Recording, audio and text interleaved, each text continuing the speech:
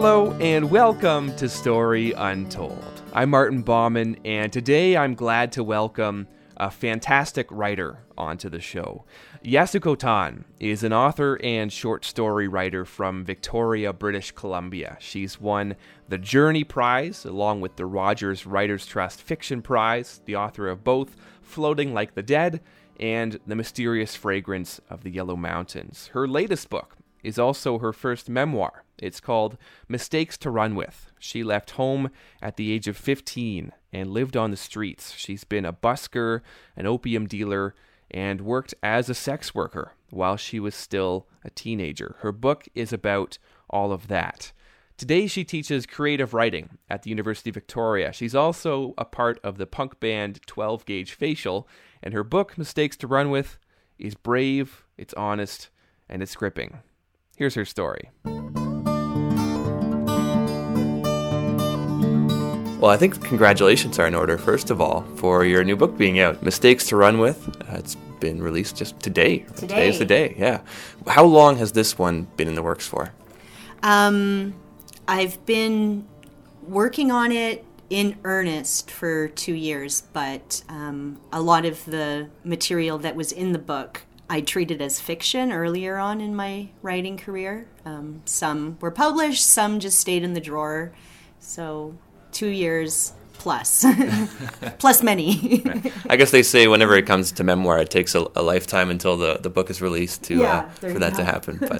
But this is your first memoir. You've done short fiction before, and you've published a novel before, but now memoir. Why was this the time to tell the story? Because my publishers finally decided to let me. No, I think that, that was part of it. They were, my editor and my agent were concerned about me being pigeonholed as a certain type of writer.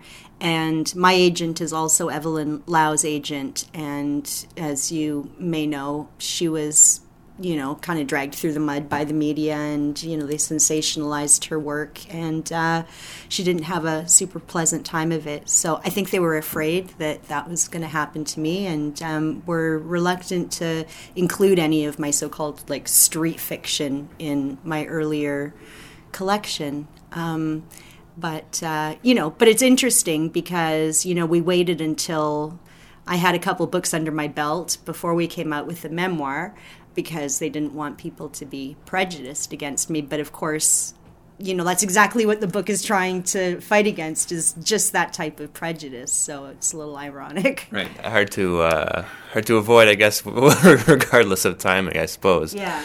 The book, the way the book starts, we're in Vancouver, it's 1988. You're on a street corner, you're 17 years old, and selling sex. I mean, that's a heck of a way to open a book and to get somebody to turn the page. Granted, this precludes quite a long answer and maybe a myriad of answers, but what led you to that place?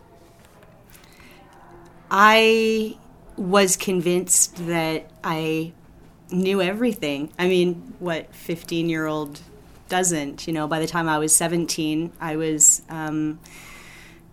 maybe a little bit less convinced, but I was already on that path.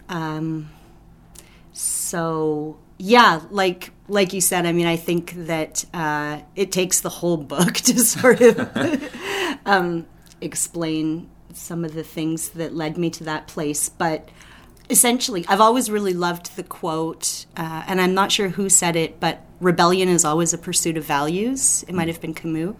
And unbelievably, that's what I was looking for. I sort of saw myself as some kind of, Siddhartha-esque figure, just moving through different walks of life, trying to learn the lessons I needed to, Sure, teenage rebellion, independence, some all those things in the mix, Yeah. You come from a family of four, you're an older sister. Yes. What was family life like for you growing up in the early years before you ventured off on your own? I was a weird kid. I've said this before. There was this one side of me that was deeply religious, and there was this other side of me that, drank and smoked and shoplifted and got into all sorts of trouble. And I think that the religion in which I grew up, the evangelical religion, helped me to justify that kind of weird split personality behavior by imagining that the devil and God were at battle for my soul. So you've got these two influences. Maybe that's simplifying, but yeah. So there's this time period. I don't know what age you would have been at the time, but paraphrasing a quote from the book. But you're writing about how, and this is probably making sense now years later, but how you must have been a bad girl, but you didn't know what made you so at the time. Could you speak more to that? Whenever I need to speculate, even about myself, it always feels like we're writing some kind of fiction, right? Because at the time, I didn't know what was drawing me to certain kinds of behavior. And even now, the things that I come up with are just ways that we invent to explain behavior that still puzzles us. So, I mean, I can give any one of a number of answers that suits different types of ideologies. You know, like there'll be a feminist ideology about growing up in a household that was led by, you know, like a dominant father and a mother who had this, you know, sort of, I think I say in the book, you know, neutered responses. It was very much like that. Or, you know, there's all different things I could point at, but when it comes right down to it, I don't really know. Yeah, I guess that's true. The past is always framed through whatever lens you want to look at it through, and Exactly. However you choose to look at it then shapes what it becomes. Yeah, and that's what's so great about it, right? Is that you get to write it. You get to change the story and make it so that it suits your present character, right? Which is probably a natural tendency for a writer, too, I would think. Something we're drawn to. When you were 15, so 15 is when you left home, what were the sorts of things that you learned about life on the streets, life as a homeless person, what it took to adapt to your new environment, your new surroundings? The main thing that I noticed was how either invisible or how hated you became by most of the people that were just walking past. But as a result of that, the community which I became a part of was very strong. I mean, that's an intense bonding factor, you know, when the rest of the world is looking down their nose at you.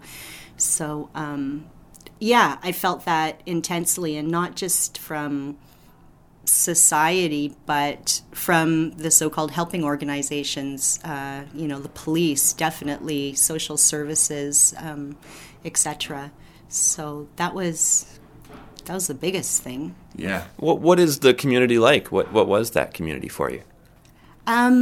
Well, at the very beginning, when I was still dealing drugs in Victoria, the corner that I worked, like that whole half a block, had different little families. Like all of us were one big family, but within that, there were little pods, you know, that were the people that, you know, you would go get a hotel room with that night if you could afford it, or, you know, go get your breakfast with or whatever. And so, yeah, it was like a huge extended family, and then, you know, your core of brothers and sisters, right, in your own little group. And so when you left home, did you leave school at the same time, or did that happen before or after? I don't even know if this is in the book. Yeah, something kind of funny happened. I was kicked out of school. Because I was still going to school, even as I was on the street. Mm-hmm. And I was still on the honor roll, and I was making it to all my classes. And one day I was honest to goodness sick, you know, and so I called my father and said, the school's going to be calling you to let you know that I'm not there, so please just lie for me. And, you know, I mean, you don't have to lie, just I'm actually sick. I'm not going to school. But so the school phoned him, and he was honest with them and said, well, I don't know where she is because she's, you know, not living at home anymore. And then as a result, they kicked me out. And I took them to task. I went to the school board and said, they can't do that. How how can they do that when I'm still on the honor roll and still making it to all my classes? And so I won my case, and they were forced to take me back, but I didn't go. That was just my, I'm back. Now fuck you. Yeah. I'm leaving. Moral victory. That exactly. Right. You get them to admit that they were wrong and you were right. Yeah. Again, see, that's the prejudice and the stigmatization, and all of a sudden, oh, you're that kind of kid, because well, what is that kind of kid, right? I mean, yeah. So you're still going to school, but you're homeless. What are you carrying around with you? What are your possessions at the time? Like, what is your life contained within if you're going from place to place? Clothes in varying degrees of dirtiness. My curling iron, that was the big one. And I would find, like gas station bathrooms or hotel, like the Empress Hotel, they had plugs in their bathrooms. It's hard to find like bathrooms that have plugs. So when you find one, it's like, yes, because I always wanted to make sure I looked pretty, even if, I was living on the street. Yeah. So the curling iron, that was the most valued possession for you? Yeah. Okay. Absolutely. Yeah. Books too? Were you bringing books with you, or was there writing? Were you keeping a journal at the time? No, I think I would have been writing on like little bits of paper and stuff. Because I always did keep a diary, and then I can see that my entries, from that time. Actually, I must have had it with me. Yeah, my diary must have been with me, but the entries became spotty. Yeah. So you have some clothes, something to write in, and a curling iron, and that's what you're carrying around with you as you're going through life. Yeah. At some point during these years, you meet Jay for the first time, as he's named in the book. Jay being your first pimp. What drew you to Jay at the time? Well, by the time I met Jay, I wasn't in school anymore, but I was living in this house with a bunch of bikers, and they're great, sort of like your classic good old boys, right? But Jay was just so exotic to me because I remember he had this pink suit. It was the 80s, right? But he looked, like all Miami Vice. He has, jerry curled hair and this suit that kind of glimmers, and he knew how to dance, and he listened to soul music. Like, I'd never even heard of soul music before, right? I mean, we were just Black Sabbath and AC/DC and, So I was like, wow, who is this exotic creature? Yeah, and he was friends of my roommates, so that's how he ended up at the house. Yeah. So you go along with Jay from Victoria to Vancouver. That was your first time going to Vancouver then, or moving to Vancouver, is that right? Yeah. Yeah, I think we kind of hopped back and forth quite a bit, but Vancouver was probably home base because that's where he had some family. His sister lived there. What did life look like for you once you moved to Vancouver? What was kind of your outlook at the time, if you were looking forward to anything?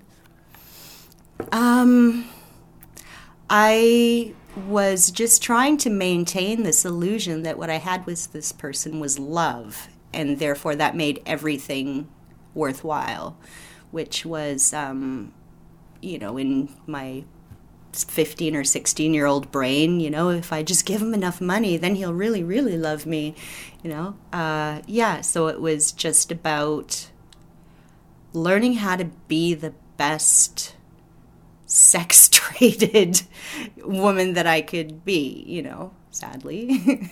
So Jay was the first. And the next pimp we're introduced to in the book is Avery. And you had been working without a pimp for a while in between.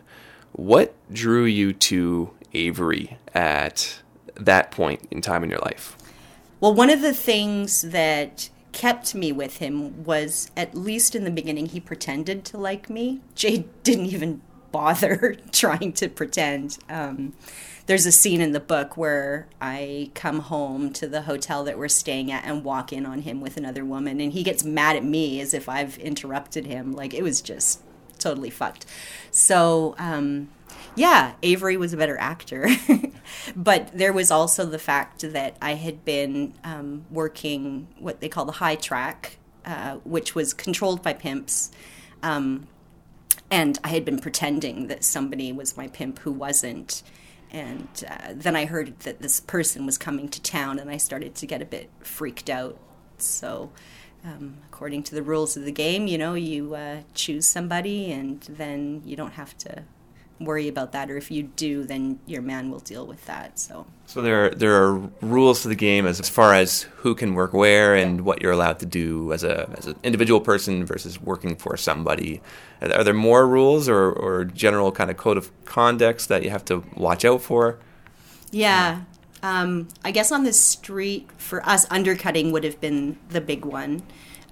So we controlled all of us girls controlled what the prices were. And, if everybody just sticks to that, then it's no problem getting what you ask for. And, in certain types of behaviors, too, if you knew that there was a particular girl who was,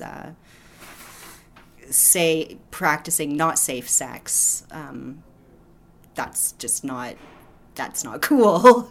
Right. Yeah. Yeah. In the book, you write about Michelle. There's you being yourself, Yasuko, and then there's Michelle, and there's also this reference to the shadow and the self. This kind of splitting between the two. What did that alter ego or that split between you as a person and alter ego provide for you, if anything? She got stronger as the years went on, and that made things yuckier for me because I began to see that, like the way that she was acting were not aspects that I wanted to have as part of my personality. So, yeah, you can create this artificial divide, but it only lasts, for a while. I mean, she was, she was robbing people, and she was, doing things that weren't examples of the kind of person that I wanted to be. When did you manage to join the two halves, incorporating the two halves into a whole, if that is? I'm still working on that. In fact, it wasn't until I started writing this memoir that I began to see that indeed there had been a split. It wasn't even something I recognized, and it still really isn't, except for that friends will tell me when she pops out, which she still does, and I am still struggling with ways to, either integrate her or get rid of her, or, but she just pops up and cusses people out. So throughout the book, there's this goal, this light at the end of the tunnel of $500,000. That's what you're trying to save up for when you're working with Avery. What did that figure represent to you? Yeah, the light at the end of the tunnel. But, I think even at the time, I knew that was a fiction that was never going to come true because we didn't stack anything. We were just burning through all the money. So, I think a naive part of me hoped that my pimp had a shoebox somewhere that he was putting money into or something. But, what that goal represented was, once again, true love. Because if your pimp retired off the street with you, then, it meant that that there was something more there. Something reciprocal, I guess. Yeah. Yeah, exactly. So the idea was that we were going to save money, and then we were going to use that to invest in a business and, just live happily ever after as normal, hardworking people. There's a time period with Avery in the book. I think you're living in East Vancouver at the time, and you have a basement grow up going on. That was in Coquitlam. Coquitlam, yeah, farther east than Vancouver. Yeah, what was the business plan at the time, or what was the operation? What was the goal? That was great. Yeah, we had 2 rooms on the go, and it was cycled so that every 12 weeks we would be able to sell the crop from the one room and get a paycheck. And was awesome. I love plants. How much are you writing at this time, and what are you writing? At this time, I wrote a lot of poetry, and I also began sending stuff off. Bad poetry, but I was sending it to different literary magazines and going to the library usually at least once a week and just like devouring all the how-to write books. Like I read every single one on the shelf and then began reading all of the literary magazines. And So you're still working the track and submitting stories to literary magazines. When did you get your first response, whether that was an acceptance or rejection letter, and what did that do for you? Oh, I got a really nice rejection letter from Quarry magazine, and even though it was a rejection, that note that was sent along with, and I didn't realize that, it was actually kind of unusual for an editor to do anything except for just, put the rejection in the envelope and sign it, right? But there was, a couple of nice words, and they sent me a complimentary copy of their 20th anniversary issue, and that's where I discovered Caroline Adderson's story, Oil and Dread, which really turned me on to short fiction. What did Caroline's story spark in you when you read it? Kind of, if you could situate yourself in time, what you were writing at the time or reading at the time, and then what that story represented, if it marked a change in motivation or anything like that. Yeah, who was I? I think Herman Hesse was my favorite writer up to that point, and Salman Rushdie. Oh, and I really just adored all of the Russian writers, Dostoevsky and Chekhov, and but there was something in her language, that was just like so crunchy and so alive and so like it was like the poetry, but in a short story. And I didn't even understand what was happening, in terms of the story's narrative. Like the language was just so full of imagery and so unlike anything that I'd read before. And voicey, super voicey. And then I thought, wow, this is fiction? Like this is what fiction can do, And so I sat down with it as if with a puzzle, right? Trying to figure out what was happening on a line level. What was your first publication, your first byline? When did that come about? How did it come about? I sent a short story to a contest that the Federation of BC Writers was having, and my story won. It was one of the ones selected to. So they were picking 20 stories, and all those authors were going to go to workshop with Jack Hodgins. And it was a short story about a girl who lives in a house with a bunch of bikers. It was autofiction, and she's convinced that she's HIV positive. And so, that's what the story was about. When you're writing at the time, like was writing the end goal? Was it a career goal at the time, or what did it represent to you? I think what it still does is it was just like a place to go where you always feel at home, right? Where you always belong. So it wasn't necessarily about, this is going to be my career, I'm going to carve my place as a writer, and it's going to be the next, I don't know how many years of my life I'm going to write stories to make a living, but it was more about something else. Yeah, well, I mean, here's an example. If I had a frustrating day, or if someone had hurt me, or, I'd be like, fine, fuck them, I'm going to go write. Or, if you're crying, you go write. Or, not so much when you're happy, but it was that place to go when things weren't going well. Travel was the other thing. In addition to, you have this kind of target of $500,000 that's going to represent your freedom in one way or another. Travel was another indicator of freedom for you. What was travel for you? Oh my God! Suddenly you can just be anybody, and what that also means is that you can really be your essential self, and because you're away from any points of reference, your friends, your work, your house, your whatever. You're just, all of a sudden you're free from all that. And so, it's such a cliche, you travel to find yourself, but you kind of do, especially if you're traveling in places where it's a different language and you don't know it that well yet. That sort of removes you then also from the society in which you're a part of. So, yeah, just like looking at yourself more clearly and being able to figure really out what you want. In one case, travel for you, you go down to Mexico, and this is as you're leaving Avery, you go down to Mexico and spend, actually I'm not entirely sure how long did you end up spending in Mexico or Central America, and what was that time period for you?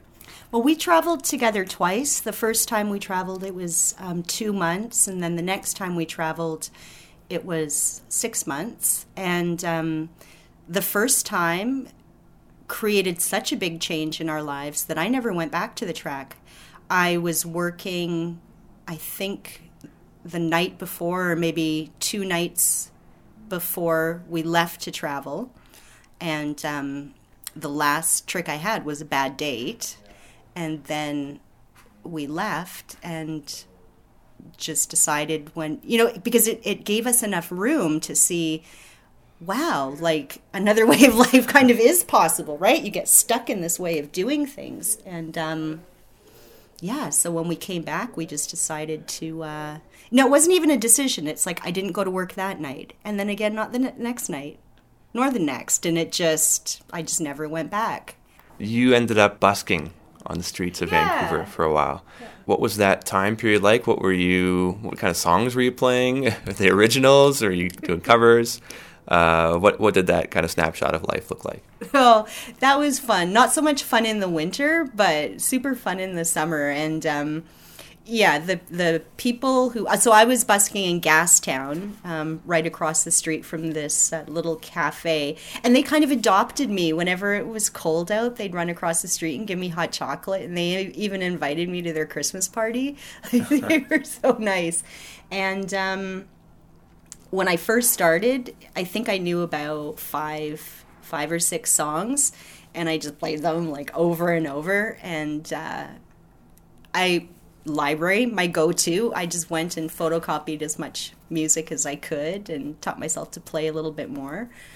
So by the end of it, I was playing, maybe 25 songs. It was all the busking standards, right? Simon and Garfunkel, Neil Young. Yeah, right, sure. The stuff that people know and can sing along to and all that kind of stuff, yeah.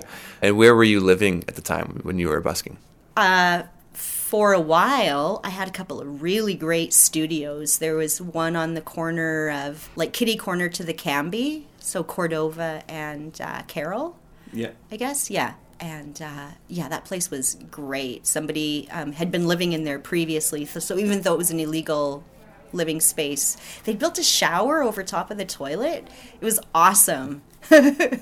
So you could actually take a shower in there, and it drained into the back of the toilet tank. And there was this brick wall that looked out, the brick wall separated us from the alley, but one brick was missing. So you'd be standing there taking a shower, and you could look out like this at all the people walking up and down the alley, digging through the dumpsters or fighting with their girlfriend. Or That was your bathroom window. Yeah.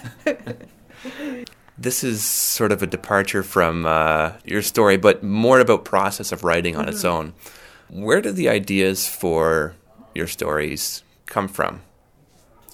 I would say about half of them in the first collection are autofiction, so based on my own life, and then the others are based on people whose resilience I found really attractive and wanted to learn more about. So writing about the Darcy Island leper colony, for instance, it's the underdog that I'm always attracted to and rooting for. And yeah. Like if you're thinking of something new to write about, those ideas, where do they come from? Well, I think we all have characters that just live in our heads, and we're trying to think of the best way to represent them on the page.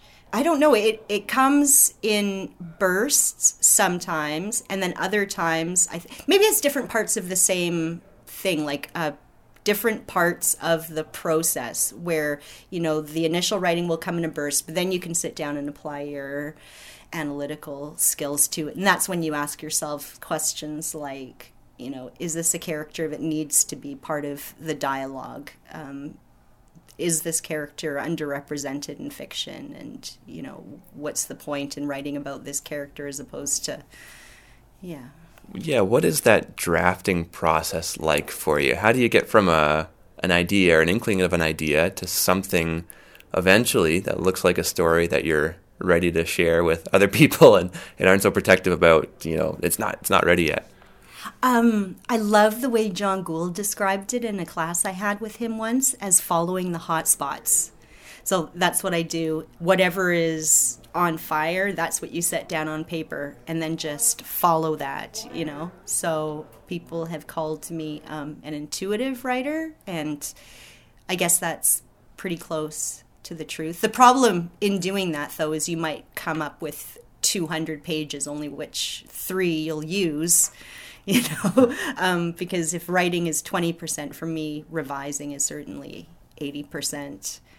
The thing about writing as well is it can be a very difficult endeavor, a lengthy endeavor to see something through to completion, especially if it's a novel or a book. It's a long period of time, and one with all sorts of uncertainty about whether someone's going to want to publish it, whether it's going to succeed. Or even whether those are characters you want to hang out with the next couple of years. Sure, right? that too. You're going to be seeing them every single day, so you have to think, am I attracted enough to this character or their surroundings or whatever to just really be down in the trenches with them for that long. How do you protect the joy of writing or the process of writing from the external expectations of, I'm counting on this to sell this many copies or to win this award or to be nominated for this or make this book list or whatever the external stuff is? How do you shield the actual writing from those things getting in the way? You just have to put up a big mental wall. Yeah, you just got to build that brick by brick and realize that, if you don't want lack of publication or lack of attention once the work is out there to speak negatively about your work, then you can't simultaneously say, oh, this prize says I'm a great writer. It's just both have to be not part of the equation at all, which is way easier said than done because, of course, it's all about just buying yourself more time to be able to do the next project. And unfortunately, that depends on things like publication or sales or, so... But again, you just have to not think of that. Don't think about the rent being due and, just get to writing. This is another quote from your book. I might be paraphrasing here. The streets had taught me many things, but not how to move forward while keeping the past a secret. Could you speak to that, bringing the past into the present? Well, I'm just starting on that process now, and it's going to be exciting to see how the next days and weeks and months play out, because even though I've never been ashamed of my past, it's also not something that I've talked about with even my closest friends, lovers, partners, yes, but, my best friend and I have never sat down and, played the what's your trauma game, and I think I've always looked for friends who were sort of private in that way as well. And yet it's such an important part of being whole to, not that it has to come up in casual conversation, but just that it can if it does, and you're going to feel okay about it. Have you started playing that game with friends now of sitting down and talking, or are you starting to get calls from friends saying, I've known you for this long and we haven't talked? No, not yet. Although some people have gotten a hold of me on my Facebook who remember some of the stuff from the memoir, and so that's been kind of delightful. Also sad in some ways, because I have learned that quite few more people had passed on than I was aware of. But yeah. What do the next number of months look like for you now that the book is finished and out?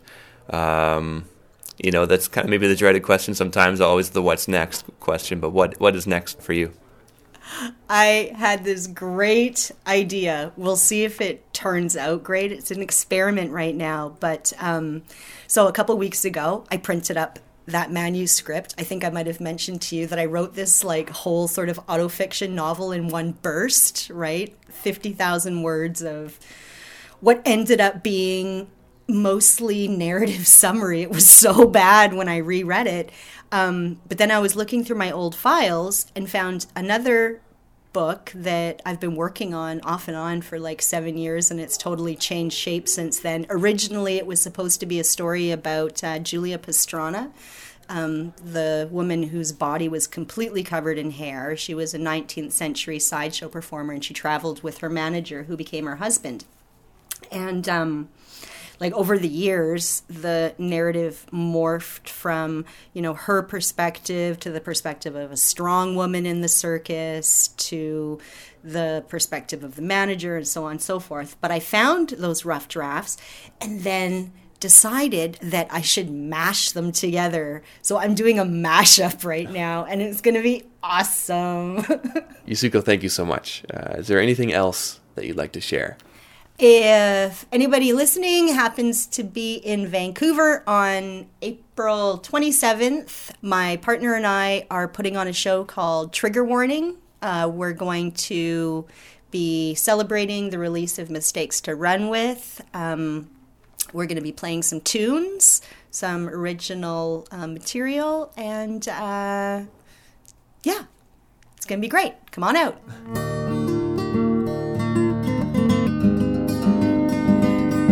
That's it for the show. Thanks for listening, and I hope you liked it. If you want to know more about Yasuko, her latest book, Mistakes to Run With, is out now. I've read it. If you enjoyed the show, do me a favor, hit subscribe, leave a rating and review. Most of all, tell someone else you think might like it. If you want to get in touch, a few ways you can. You can send me an email at storyuntoldpodcast@gmail.com. You can follow along on Facebook at facebook.com/storyuntoldpodcast. You can also find me on Twitter at Martin_Bauman. Theme music for the show is by Dr. Turtle off the album You I'll Ah. Once again, I'm Martin Bauman, and this was A Story Untold. See you next time.